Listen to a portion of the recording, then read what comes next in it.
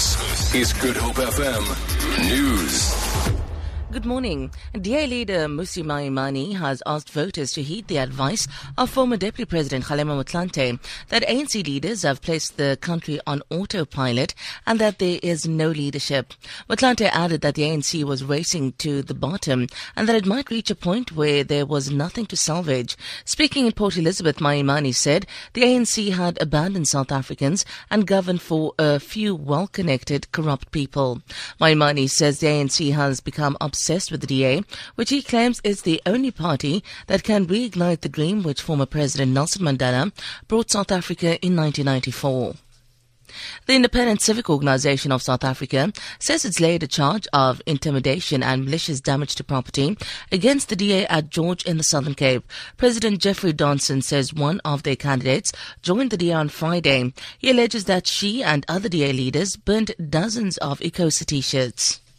The people of Ecosa and even some of the guys of the DA, they are very angry because they say that is not the way you used to do a thing when you are a politician. It's bad style, and Ecosa go and lay the charge at the police and also at the IEC.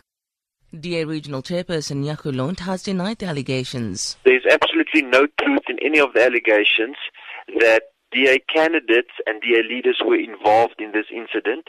There was only one person involved in this, and this was an individual who recently left Ecosa. She was in fact the mayoral candidate for them. All the property that was destroyed, she paid out of her own pocket, and it didn't belong to any organization.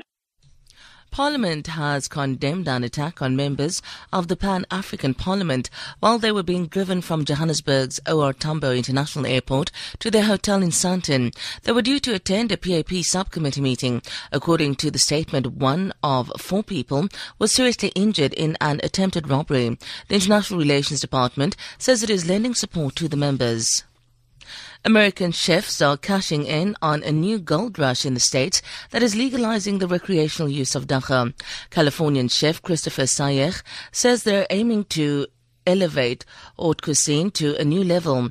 Armed with cooking skills acquired while working at Michelin star restaurants, Sayegh said he was trying to give people a cerebral experience. 5 states, including Colorado and Washington, have already adopted legislation legalizing recreational marijuana, while medical cannabis is used in 23 states. For Good Hope FM News, I'm Sandra Rosenberg.